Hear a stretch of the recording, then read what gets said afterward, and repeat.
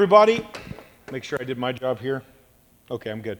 Hey, good morning. Glad to be with you. And man, a couple weeks ago, Bobby asked and said, hey, I'm running the marathon. Do you think you could preach for me? And I would much rather do this than that. So my physical makeup lines me up better for standing here than running there. But I love, this is a couple times now that I've been to be able to be a part of Sunday mornings with you guys, so I'm always grateful for it.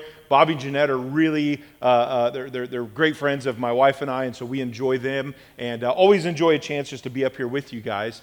And in this series that we're in, kicked off last week, and what we're doing is for the next few weeks, starting last week and moving forward, we're going through this letter in the New Testament where Paul is writing to this young guy named Timothy. And really it's this legacy departing or imparting letter where Paul is writing as a guy who is at the end of his life, and he knows that because he's in jail awaiting his death by execution because he's made Jesus his king and not the Roman emperor.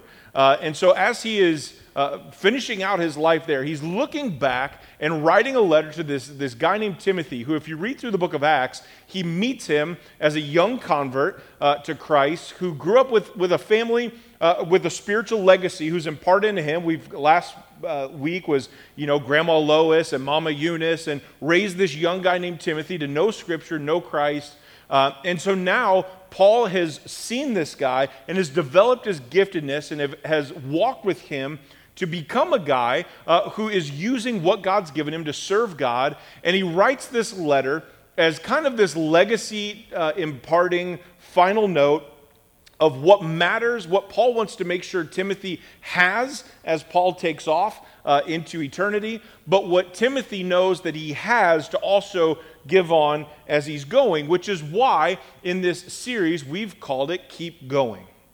It's this idea of what God's given to Paul's giving to Timothy, to make sure Timothy keeps giving it away and keeps giving it away and give it away now if you're a Red Hot Chili Peppers fan. But I just caught it and I had to verbalize it or else it's going to eat on me. So, but as we go, and Bobby will be very proud that I did a Red Hot Chili Peppers reference here in the sermon.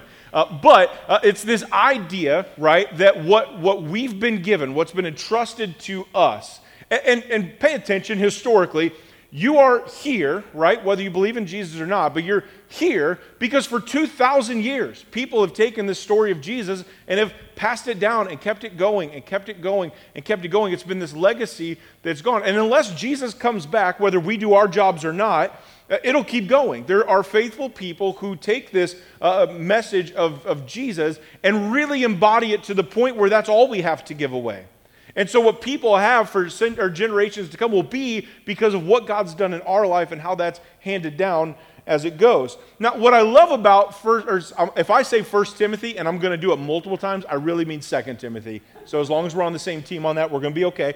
But in 2 Timothy, Paul writes, and as he's writing, the first 7 verses is just an introduction, and it's a reminder of things that matter. It's a reminder of the Spirit's work in this whole process, but he doesn't get further than 8 verses in the Bible. Now, he didn't know it was 8 verses, but anyways, we get 8 verses into this letter before we hit this moment, and we come up against the biggest hurdle we face as to whether we will keep going or whether it will stop. What I mean is, in our spiritual journey, in our life of following Christ, we're 8 verses in, and Paul brings up the thing that will either make us fall away or we'll learn how to pursue.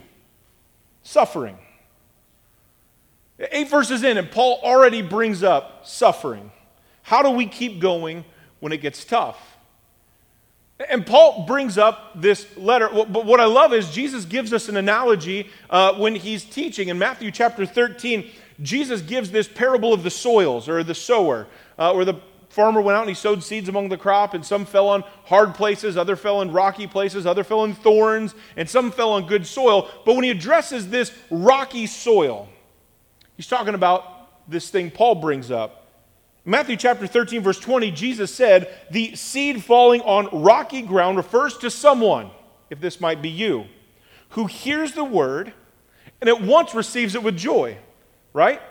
It's kind of like that really good message you heard, or those stories in Scripture that give you kind of like the spiritual goosebumps, where you're like, oh, that's If that's God, I'm in on that, right? You hear it and you're excited about it. But then in verse 21 it says, but since they have no root, since it's not buried in, since it just keeps hitting these rocks and there's nowhere for it to go, it lasts only a short time. Because when trouble or persecution or suffering comes because of the word, they quickly fall away. Now, all that God has for us comes to a screeching halt because as soon as following Jesus or being led by the Spirit or being obedient to God gets hard, it's easy to fall away. Now, for a lot of us, it may not necessarily be a falling away from the faith and now we're claiming nothing or some other brand of religion because things got tough. A lot of times we just pause or we get stuck or paralyzed in where we are and we learn how to live kind of this risk-averse faith life where we don't really trust God with much, but we try to be a better person because when it gets tough, if I have to do something that's out of my comfort zone, well, I don't want to do that. Because I've got these rocks in here, and I'd rather see the word get blown away than to see these rocks get blown up so that God can do work in my life. So I'd rather keep my rocks and let God be this shallow level thing that gives me the spiritual goosebumps every time there's something inspiring, but doesn't really do much in my life. I like to be in control too much to let God start breaking up some stuff.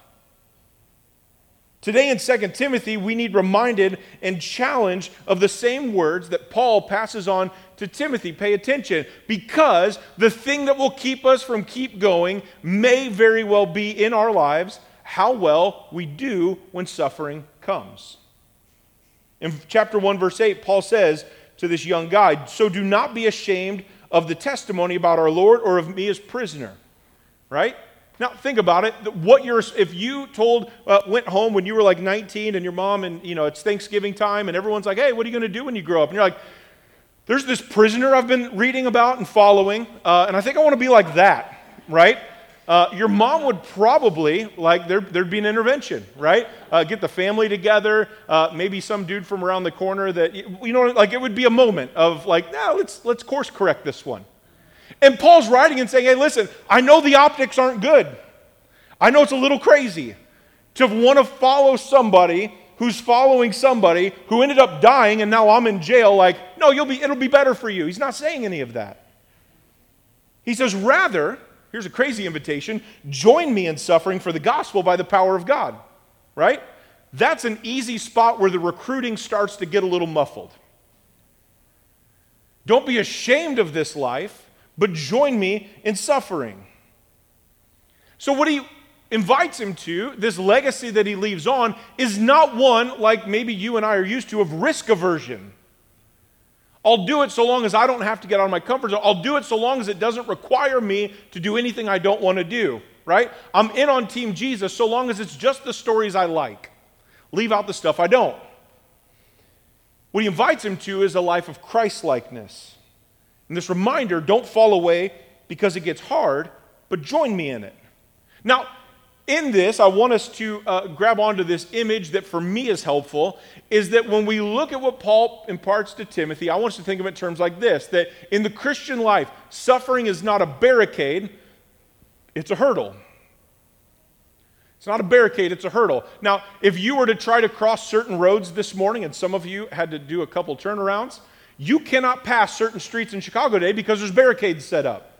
You hit a thing, it said you cannot pass, and so you either stopped in your destination, you may look around, there may be faces not here today because they didn't think it was worth it. I'm going to have to cross the barricade, I'm going to have to go up to Wisconsin to come back down, there's no way I'm doing it, so you know what, today's an online day, right? Because of a barricade, I'm just not, right? But then there's a difference with hurdles, right? I did track growing up, let me preface, I did and field. I threw shot put and discus, right? So I watched track, but I did and field. And so in that, right, I've seen it happen, though I've not myself participated. When people train for a hurdle relay or a hurdle race, right? Any hurdlers in the room? Oh man, I knew there was going to be a hand. All right. For a hurdle race, you prepare for hurdles. You know they're coming. It's part of the race, right? Nobody sets out and hey, we're going to do a 4x1 relay or 1x4 relay, 4x4 relay. And, hey, guess what? Shocker today, we're going to throw some hurdles in there just to mess with you, right? You know when you jump into it the kind of race that you're getting into. It's kind of like getting into a Spartan race or anything. You know what's coming up. You prepare for what's coming up. You train for what's coming up. And what we find in Paul is as he's encouraging Timothy, it's almost like that weird geeked out fitness type dude that's kind of like, it's going to be crazy. There's electric barbed wires. It's going to be wild and we're going to have so much fun, right? There are going to be times that are hard. You're going to go through the mud. It's going to be tough. Get ready for it because the end result is worth the suffering we're getting through. Suffering is not a barricade that we stop when it hits. There are hurdles we get through so we can continue getting where we've been promised we can go. And I want us to look at it through this way. If we're going to keep going when it gets tough, you need to, number one, know where you're starting from and know where you're heading towards. You need to know where your story starts from and where it's heading towards. This isn't about general suffering, right? Like, oh man, I got this weird thing in my knee and it's been really tough. That's not what Paul's talking about. He's not talking about physical suffering or mental suffering or relational suffering, and it doesn't kind of sweep those under the rug. That's just not what he's talking about. So it's not like, well, life is hard. Why is it hard? Because what Paul's talking about here is a life of struggling and suffering because we're pursuing Jesus. Decisions we've got to make that are hard because we're pursuing Jesus. The way things look and how people view what we're doing because we're following Jesus. Suffering is worth it so long as you have the perspective of where your story starts and how it started and where it's going to end. And in 2 Timothy chapter 1, verse 9, he says this. He has saved us. Jesus has saved us and he's called us to a what? A holy life. Holy, this word that means set apart or different, other than. It's not the normal, it's something over here. He saved us out. Now listen, if you were drowning out in Lake Michigan and someone comes saves you, you got saved out of a bad situation. You're not going to be sitting at Do Right Donut enjoying an old-fashioned glaze and a coffee and someone's like, I'm going to save you. You're like, bro, I'm good. Things are good here. Life is fine. And we need to be reminded of what we've been saved out of, that it was bad. There's good news because we've been living in bad news. It's understanding the difficulties and the toughness and the harshness and the suffering we're already in. Jesus saved us out of that, but he doesn't just pull us out, he also calls us into something, a holy life. A holy life that may end up in prison, but it doesn't stop our mission. A holy life that may go through some difficult times, but doesn't stop because of them. This holy life is a big deal in light of suffering. We have a certainty in suffering. Jesus promises you will suffer, right? And the reality is you can suffer whether you're following Jesus or whether you're not. You're going to either way. If you suffer apart from God, listen, life away from God produces its own kind of suffering, and most of us have testimonies about it. When I was over here, when I was away from God, most of my worst moments in life, if you want to hear my list of, the B-sides, the not-so-greats, it's mostly, I would say all of them, are life apart from Christ. Because the reality for us is we typically let the feeling of being in control overshadow the reality of everything that's falling apart. Life isn't great. Life's tough. It struggles, but at least I'm in control. And because we've got that, we're willing to say, well, it's not that bad. The minute God shows up and says, I'm in control, I'm King Jesus, I'm the master, I'm the Lord, I'm over all, in all, and through all, it's like, well, I'd rather be in control and suffer than let you be in control and give me rest and peace and the things you promise. But then there's also this suffering through our calling to a holy life. That just because it's separate doesn't mean it's without suffering. It just means the suffering's a little bit different. Because we know who's in control here. And we know he's capable of it, as opposed to us. We know that we have a certainty of victory. When we're in control, we hope that we're going to be okay. With Jesus in control, we know we're going to be okay. Now, in this also, we know whose plan we're living into and how it all ends, right? We tend to play checkers while God's playing chess. He sees 13 moves ahead, and we're like, I don't know, I think today this would be fun, right? Suffering will come in that story, but it won't derail you, nor will it define you. Jesus has the final say, not the broken world we are saved from, and not the brokenness that's in us. And that's the difference. This holy life certainly involves suffering, but we suffer differently. And he says this as he keeps going, not because of anything we've done. He saved us and called us not because of anything we've done, but because of his own purpose and his own grace. This grace was given to us in Christ Jesus before the beginning of time. Listen, God didn't suddenly become graceful. If you grew up in church, I remember thinking like the God of the Old Testament knew how to attack some people. He could open up grounds and swallow folks. There was fire showing up. It got crazy. But what we're reminded here, God's been graceful since the beginning. We've just had a misnomer of how all that worked. He's been graceful.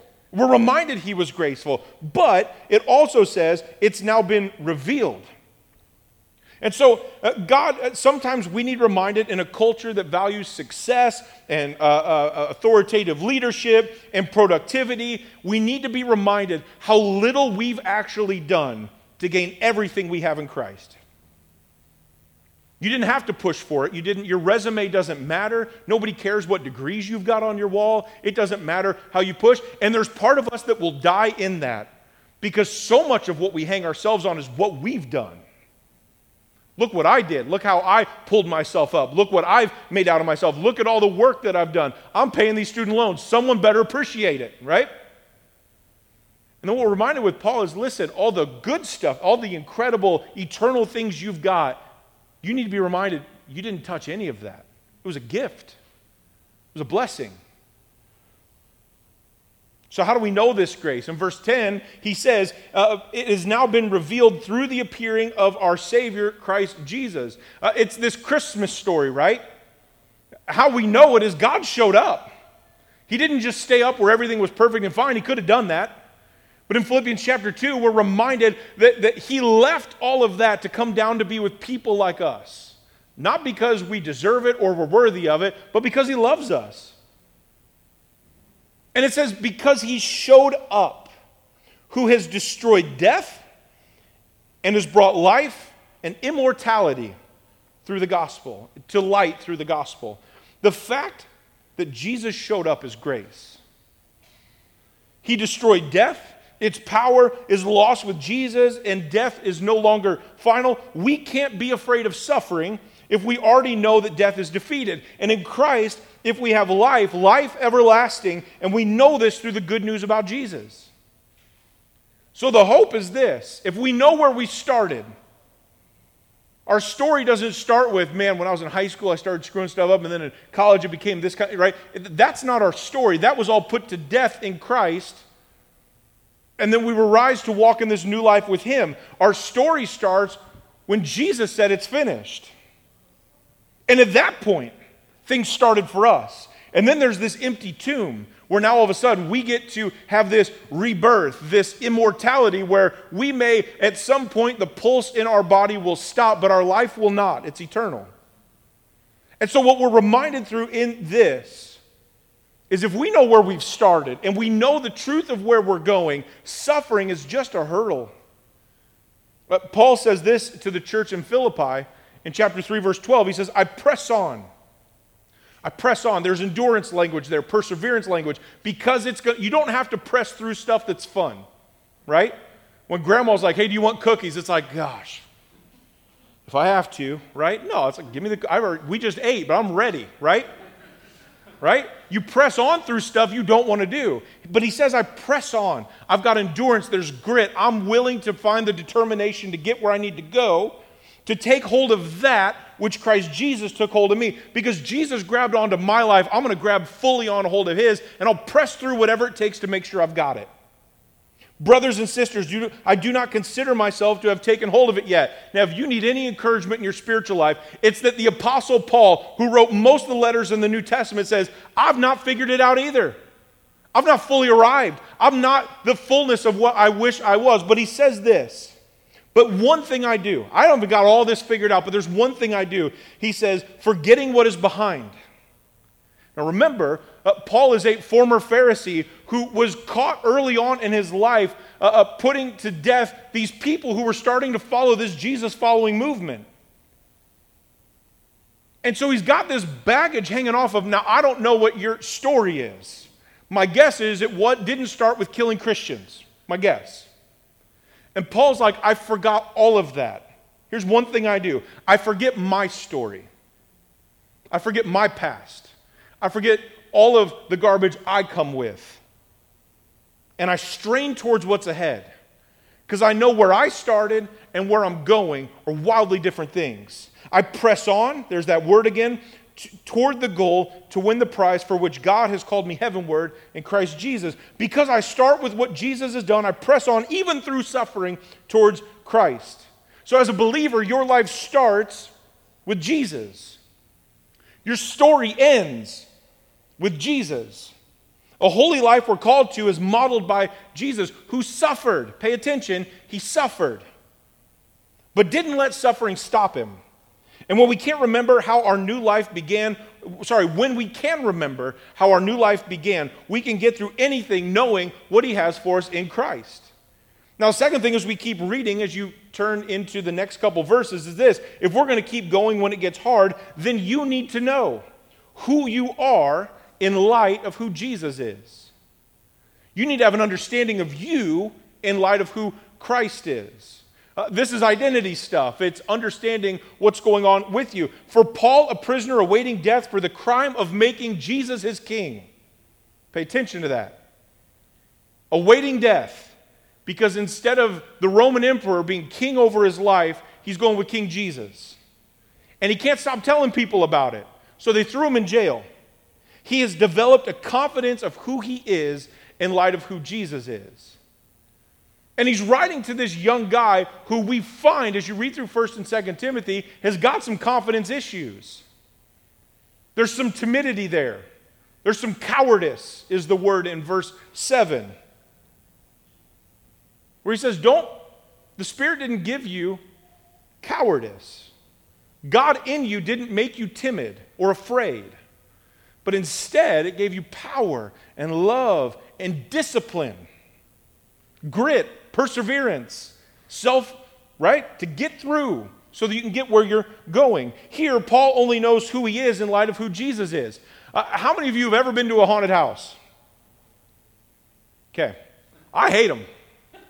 Most of it is because I'm not a small guy, but I will whimper in a corner in fetal position when a clown comes at me, all right? And so I have this risk aversion. It's been a while since I've been in one because, now I'm like, no, I'm good. I'm beyond haunted houses. The reality is I still can't deal with it, right? Heights, haunted houses, snakes, I'm out. Can't do it, right? But pay attention to this. Haunted houses only work if the lights are off, right? If you went to a haunted house and all the lights were on, what you would see is a 17-year-old kid, probably the trombone player from high school, sorry if you're a trombone player, I played tuba, so we're good, right? Brass, we're all fine. But, right, this kid, 17 years old, in a mask he bought from an empty box store that's now a Halloween costume shop with weird paint on him that makes him look, and you look at it and you're like, this dude's not scary, right? This kid's playing Halo tonight when he goes home. He's eating box Kraft mac and cheese. I still do it, but we know that that's what's going on. This isn't a scary scenario. When the lights are on, you see everything for what it actually is. And you're able to have a better perception of what scary is and what it isn't. The only difference is when the lights are off, you can mask some stuff that makes you feel like you're in an environment that's different than what the reality actually is. The only difference is the light or the dark. In the dark, not having clarity is the only way they can get you. The same is true for us. In the dark, we get a distorted view of who we are. We can think that we're a bunch of things. We can view ourselves in certain light. We can see that when we are a certain way, in the dark, it's not a clear picture. But once we view ourselves in the light of Christ, we see ourselves for who we really are. That's why Paul, when he's writing to the church in Ephesus, he says, "Awake, O sleeper, and rise, and let the light of Christ shine on you." Because when it's not, we live dead. But when it's ready, we're alive. When the light of Christ is what shines over your life, you see the garbage for what it is, but you see yourself for who you truly are. Here's the reality. Paul's sitting in prison. The prison guards don't define who he is. The Roman emperor doesn't define who he is. How the culture in the Roman Empire sees him is not who he is, because he sees himself for who he actually is. Paul is confident in who he is in Christ, and he's reminding Timothy, as we need to be reminded, who we are, the calling we have, and the responsibility given to us. In 2 Timothy chapter 1, verse 11, he says this, "And of this gospel, of this good news, I was appointed as a herald, as an apostle, and as a teacher. That is why I'm suffering as I am." I'm not suffering because the government's bad and I'm just trying to be good. I'm not suffering because I was wrongly accused. I'm not suffering because the system came. I'm suffering because of the mantle of Christ that I've taken upon me, and I'm walking it out faithfully every day. A herald. He says, I'm a herald. This is a king's messenger who goes ahead of the king and proclaims whatever the king wants everybody to know before the king shows up. Paul says, listen, my job is to proclaim this good news. He says that I'm an apostle. I was sent with a commission. That's literally what the word means, a sent out one. Go tell him. And then he says, I'm also a teacher, one who helps people understand. I love in the book of Philippians because Paul gives us this reminder that, listen, my job here, it's this letter of joy from a guy who's chained in prison. So if we're going to learn about suffering from anybody, this isn't the worst guy. And I love that he says, I'm here, I'm in jail, I'm chained against this wall, there's prisoners and prison guards. But what I love in the first chapter is he reminds us, but I get to preach, and I get to preach, and I get to preach. And guess what? If the dude over here falls asleep while I'm preaching, it's fine. I'll wait for him, because when he wakes up, he's not going anywhere, so I'll just finish my sermon, right? I've got an attentive audience. I can still do what I'm called to do despite the circumstances I'm in, right? He knows who he is because of who God's called him to be. So if that just happens to be in a situation of suffering, so be it. I still get to do what God's called me to do and be who God's called me to be. He's not naive to his suffering, but he's got clarity on who he is. He's got clarity on his responsibility, and he's got clarity on his commission. He goes on to say this, "Yet this is no cause for shame, because I know in whom I have believed." A lot of us need to have a little reset moment. Do you know in whom you've believed? Do you know him? Not just cute Sunday school stories from when you were little. Not like the, precious Instagram post with like the wheat field with like the hand doing this thing and then, it's very inspiring. Do you know Jesus? Have you walked with him? Has he brought you through some stuff? Has he carried you? Has he saved you? Has he called you into that holy life? Paul says, I'm not ashamed of any of this because I'm confident in whom I've believed. And I'm convinced that he is able to guard what I've entrusted into him until that day. Don't be ashamed of where you are or what others say. Do you have that kind of faith in Jesus? What have you actually entrusted to him, really? What have you put in his, that's his and his alone? What have you given to Jesus that you don't try to take back every week? What's the stuff that you've laid at his feet and you've got peace knowing he's over it and I don't have to be? Because whatever you don't trust to him will be a constant area of suffering as you live out every day. Whatever you don't trust with him, now you're in control. And how well's that been going for you? What have you entrusted to him? If you've only trusted him with your sin, don't be surprised then if you didn't trust him with your finances, or you didn't trust him with your relationships, or you didn't trust him with the way you think and perceive the world, or you didn't trust him with your work. Well, don't be surprised when that stuff starts suffering because you haven't trusted him with it. Trust him with everything. Trust him with your worry and your doubt. Trust him with managing your finances. Trust him with guarding your relationships according to his word. Are you convinced that he is able to guard every aspect of your life? He says, I'm convinced that he's able to guard what I've entrusted until that day. Here's the goal for us, is to stop living for this day, being mindful of that day. When Jesus comes back, being reminded that, hey, at the end of this day, you may have finished your Netflix series or started a new one, right? You may have eaten a delicious dinner, and I pray that blessing over you. May be filled with the Lord's protein, right? But when you go to bed at night, what have you entrusted that actually matters when he comes back? What have you trusted him with that's got eternal value and weight?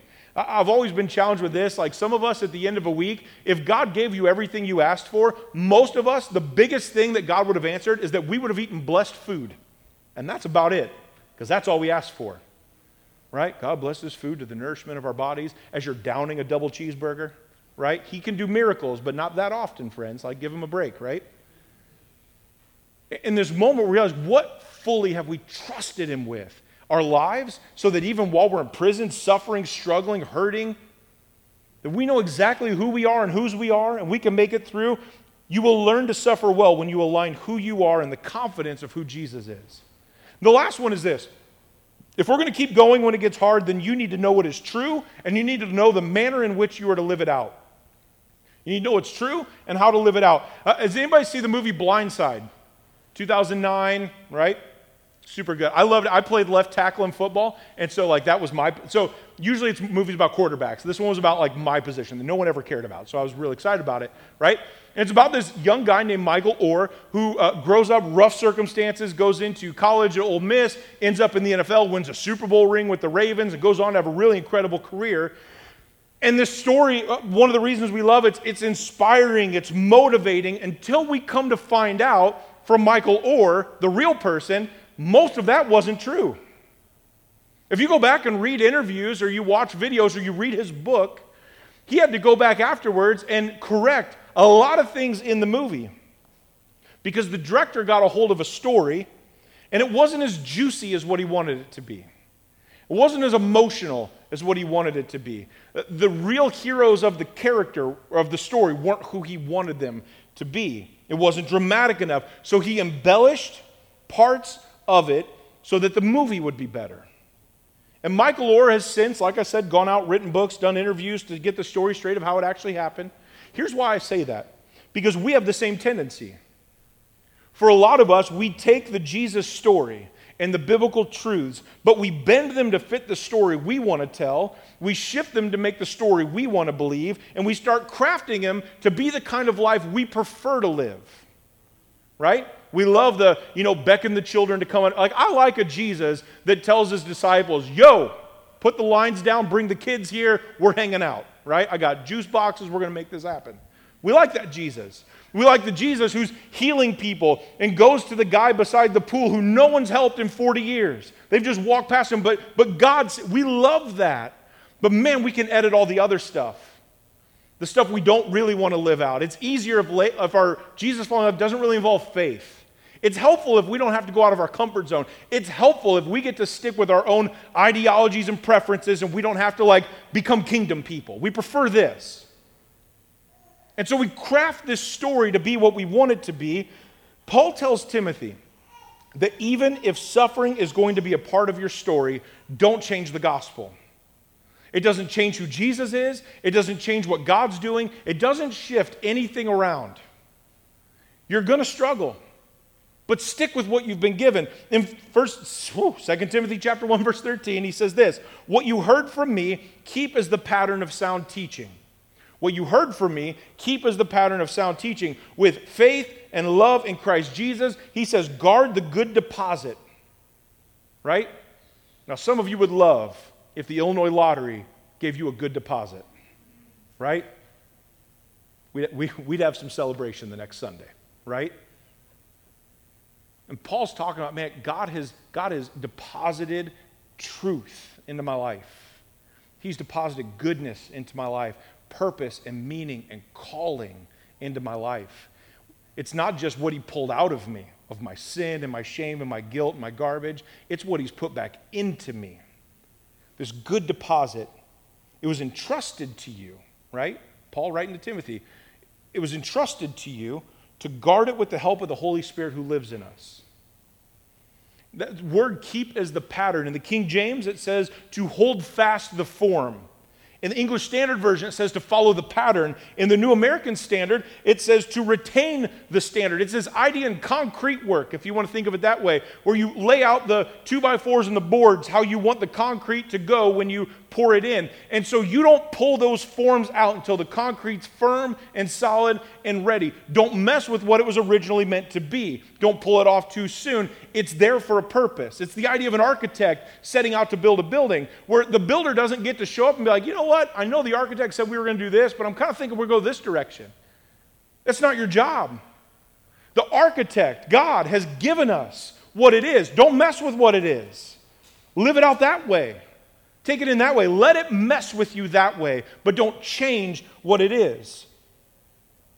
He says, I've given you clear, authentic pattern of good, true teaching. Hold on to that. It's good, and on its own, it doesn't need you or anyone else's edits. Not just what is true, right? So he says, hold on to what is true. Don't change any of that, but hold on to it in the right way. I did student ministry for 10 years, junior high, high school, and college students. And in that time, this worked really well with junior hires, right? We would go somewhere and get a burger and fries and a milkshake. So think Culver's, right? I'm going to go personal preference here, but that's what we're doing. Okay? And we'd get like the double cheeseburger with bacon because that's what God would want. And we would do that, and we'd get the cheese curds because come Lord, you can tell we're getting close to lunch now. And we'd get a milkshake. And I'd lay it out, and we'd have 100, 125 junior high kids, and we'd say, hey, who wants this for free tonight, right? There's not you may get that one kid that's like, oh, I'm not eating today. But other than that, like everyone's down, right? So everyone's like, I want it. Everyone wants it. So then what we do is say, great, well, hold on real quick. And we'd pull out a blender, and we'd throw the cheeseburger in there. And then we'd throw the cheese curds in there, and then we'd throw the milkshake in there, and we'd blend it up, and then we'd put a straw in it and say, well, here you go. And all of a sudden, everyone who's 12 no longer wants this thing. Even though that's how it's going to end up if you read a biology book, right? It doesn't look good. And we would use that analogy to be reminded of this. The meal can be incredible, but the method you serve it is just as important. Right? And we've seen this throughout church history. People taking the right truth and bending it to be whatever they want it to be, and serving it in a method that messes with everybody, and nobody wants the good stuff. It's not because it's not good, it's because the way it's delivered. We've seen it, we've done it, we take the right truth, but we deliver it in the wrong heart. You can look through American history, you can look through church history. And you'll find things like American slavery, you'll find things like the Salem witch trials, where people took God's word and bent it so that it looked a certain way, so that they could do whatever they wanted to do. And they took truth that meant something else and turned it into something different that nobody wanted to touch. Paul tells Timothy, and we need to hear this, keep the truth. But as you take it in, consume it with faith and love in Jesus. With faith and love in Jesus, that you fully trust Jesus. Jesus. And with love, that is how it goes. To guard the good deposit entrusted to you through the Holy Spirit. This is the image of a military watchman, someone who at night is scanning the horizon for anything moving, because we care so much about what we're guarding, we don't want to let anything mess with it. We care so much about the good news. We care so much about the life of Christ. You can't mess with who Jesus was, what he said, and how he said to live it out. And we care about it so much, I'm not letting anyone touch it. And here's the truth. I've struggled with things Jesus say and what I wish were true. But it's not my job. Do we guard what we've been entrusted with? Even if suffering comes because of it, the gospel is still good, and no one's editing of it will make it better. So with the help of the Holy Spirit, guard in fullness in your life so you can believe and live out the real deal. As I said at the beginning, and I want to remind us as we close, suffering in a Jesus-following life is not a barricade. It's a hurdle. Barricades stop you, and they keep you from where you're going. And unfortunately, for a lot of us, we could trail, myself included, throughout our life. If you were to take a timeline of your life, you could see, I think I fell away there, and I think I stopped here, and I think when this thing hit, right? And not small stuff, death, diagnosis, financial, relational, all these different things. I think I fell away. I think I paused. I think I got paralyzed. I think I stopped there. What we're reminded, though, is as we follow Christ, suffering's not a barricade. It's a hurdle. Hurdles obstruct the path, but they don't stop you from your destination. In a hurdle race, the runner knows what's coming, prepares for that, expects it, gets themselves ready to be able to take on what's coming. Paul's legacy that he's leaving and he's learning and is passing on to Timothy in order to pass on to others is to expect suffering. Train for a life that will not be easy. Press forward knowing suffering will be a part of your race. I love in Genesis chapter 3. I love it because it helps frame some things. Satan has worked to get us to question God's word, to introduce doubt to our faith since the beginning of time. In Genesis chapter 3, verse 1, right? You're only a couple chapters into the Bible, and Satan's first thing he does is he says, did God really say? His first thing is, God said that. Did he really mean that, though? I know God said it, but he probably, there's grace there, right? Like you can do whatever you want. I know God said this, but you can kind of figure it out, right? You can do whatever. I know God said this, but you could be in control. That's kind of the end result of it. You could frame what's good and evil. You could figure out what's right and wrong. Why does God get to do that? And all Satan has to do is start bending that way. I know God said this, but really, right? God's word's been attacked consistently throughout history, but we're here today. Church history, you can go back and find some garbage, and there's some real stuff that's messed up. And oftentimes, we've started telling those stories over the incredible stories of the faithful saints who have guarded what's been entrusted to them, and they've passed it on so that the word of God would spread. It's right. Paul goes to Timothy and says, remember Grandma Lois? How she just faithfully served? And Eunice, your mom, how she we forget those stories because we remember these epic historic moments of the church failing, and we forget the goodness of what God's done through his people, generation after generation after generation, who were courageously filled with love and power and discipline to stand firm against suffering and to guard this good deposit that was given to them. If you're like me, many of us have become good at taking the most risk-averse, safe way of following Jesus possible. As little faith as possible, retaining as much control as possible, and presenting what we hope it looks like some kind of good life. But Paul reminds us that a little suffering pales in comparison to the incredible reward that we're receiving where we're going. The writer of Hebrews in chapter 11 goes through this incredible faith history of Old Testament. By faith, so-and-so accomplished this. By faith, so-and-so got through this. By faith, by faith, by faith, because they trusted, because they were convinced, because they gave themselves. And then you turn the page into chapter 12, and he says this, and let us run with perseverance. Perseverance. Kind of the get-through-itedness. Willing to stick it out when it's tough. With perseverance, the race marked out for us. Fixing our eyes on Jesus, the pioneer and the perfecter of our faith, for the joy set before him endured the cross. For the joy set before him, because he knew what was on the other end of the hurdles, he endured the hurdle that it took to get there, scorning its shame, and he sat down at the right hand of God and the throne. Consider him. Think about that, right? Something to ponder as you go. Consider Jesus, who endured such opposition from who? Not from God, not the one who loved him and gave himself for him, not the one who loves him, from sinners, from people like you and me.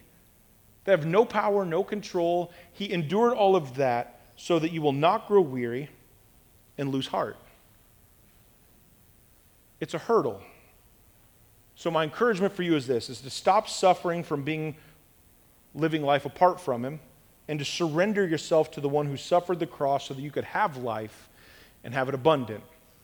And my big kind of challenge or kind of if we walk forward in this together is to trust God in maturity, that we would move away from a religion we've created or fell into of risk aversion and safety and control, where move towards Jesus, where he's called us to trust him and to give ourselves to him and to surrender and to mature into this holy calling that we've got. Would you stand and pray with me?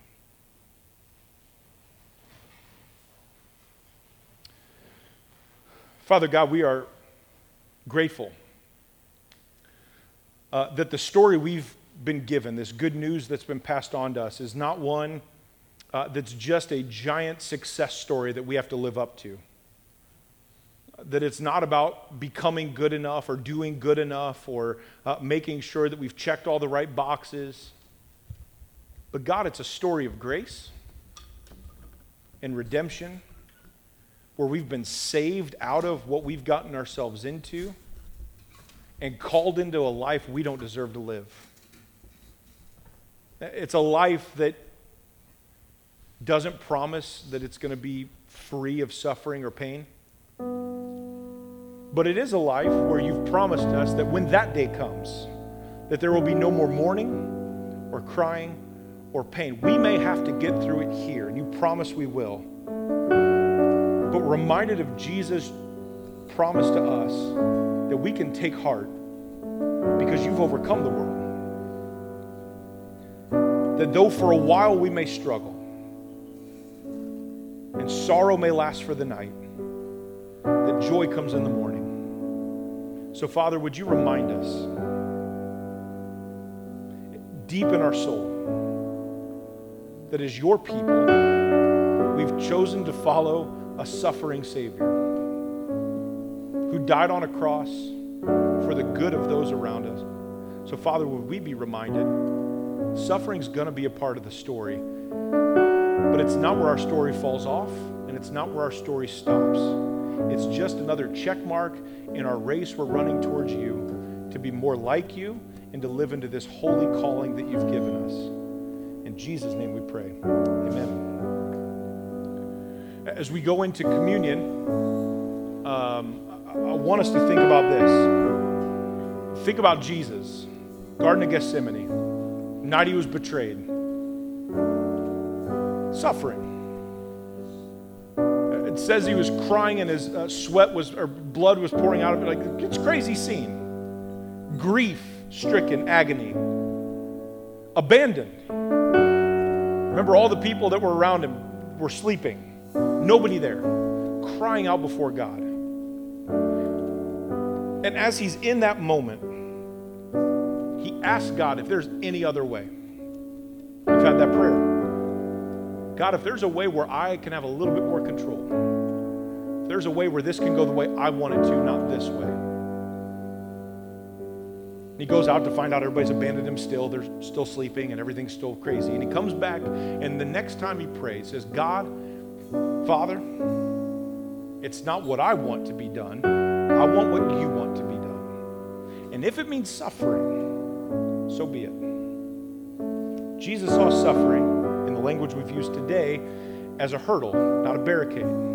It's a hurdle towards God's plan. We remember because sometimes we forget that the image of Jesus we are conforming to with our lives is one of a suffering servant, of a crucified Savior. That suffering is part of the redemption story. We love Easter Sunday, but it does go through Good Friday.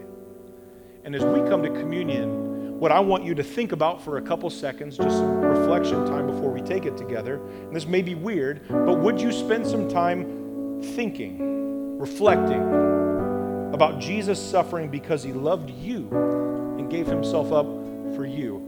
He was willing to say, if you could do anything but this,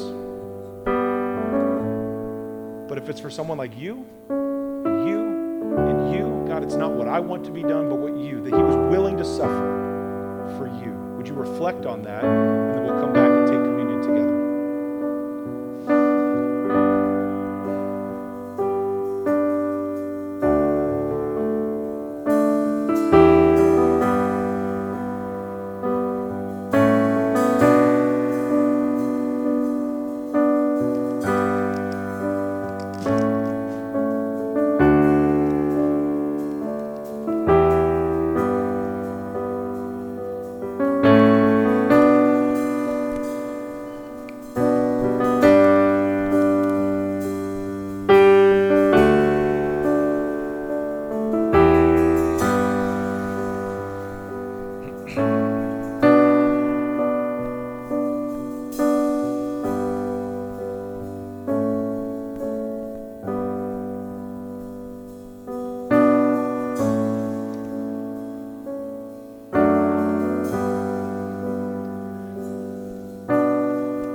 you hold the bread,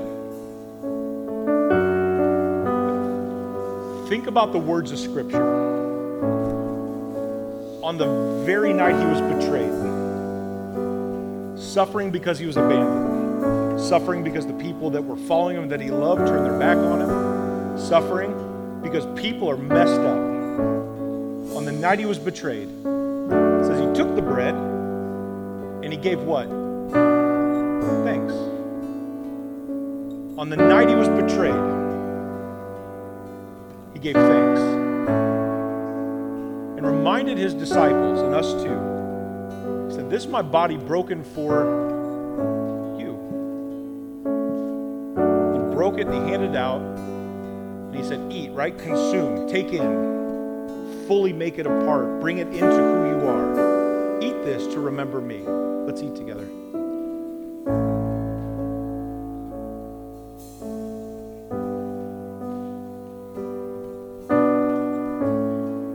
And then he took the cup and kind of repurposes this old Jewish tradition that they were there for anyways. He says, this is the covenant of the new covenant, right? This is a reminder for us that it's not what you've done. It's not your resume. It's not how good you've been, how fewer cuss words you used this week than last week, right? How more of a patient driver you were. It's that his grace has covered all your sin. That this blood that flows out of the cross covers us. Somehow this staining material in Jesus' blood could wash us clean. Doesn't make sense. Neither does joy in suffering. But when we take this, we remember that the joy we have is because he suffered. Because we have a finish line that's way better than what we could have come up with our own. So as we drink this, we remember the covenant we've got, the binding commitment that Jesus gave to us was that it's grace that our story hangs on. So we drink this to remember him. Lord Jesus, as we sing this song together, as we worship, as we bring these words of truth, historic Christian truth, into prayer as we sing them out loud to you, God, would you remind us of Jesus in whom we've put our trust? That though sorrow may last for the night, the joy's coming in the morning. And that even while we're struggling, there's still so much to be thankful for. Father, we love you in Jesus'